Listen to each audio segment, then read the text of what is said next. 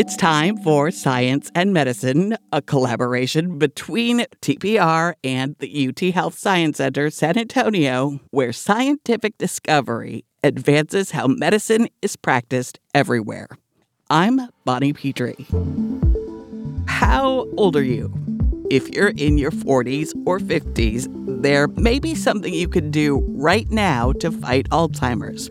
It involves omega-3 fatty acids, the good stuff in fatty fish and fish oil, which has been linked to lower rates of dementia for a while. The thing is that most of those studies were done in older populations. And so we wanted to know what happens earlier because we know dementia starts decades before.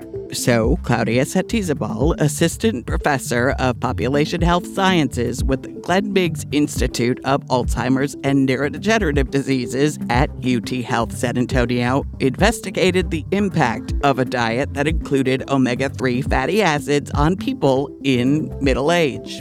What did she find?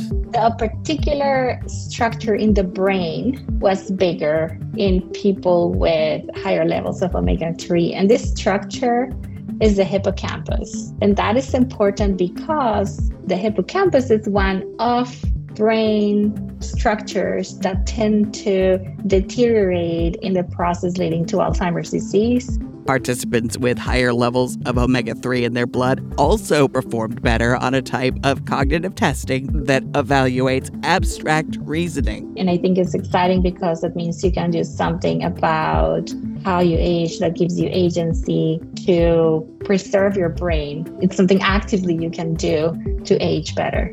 That's Science and Medicine from the UT Health Science Center, San Antonio, and Texas Public Radio.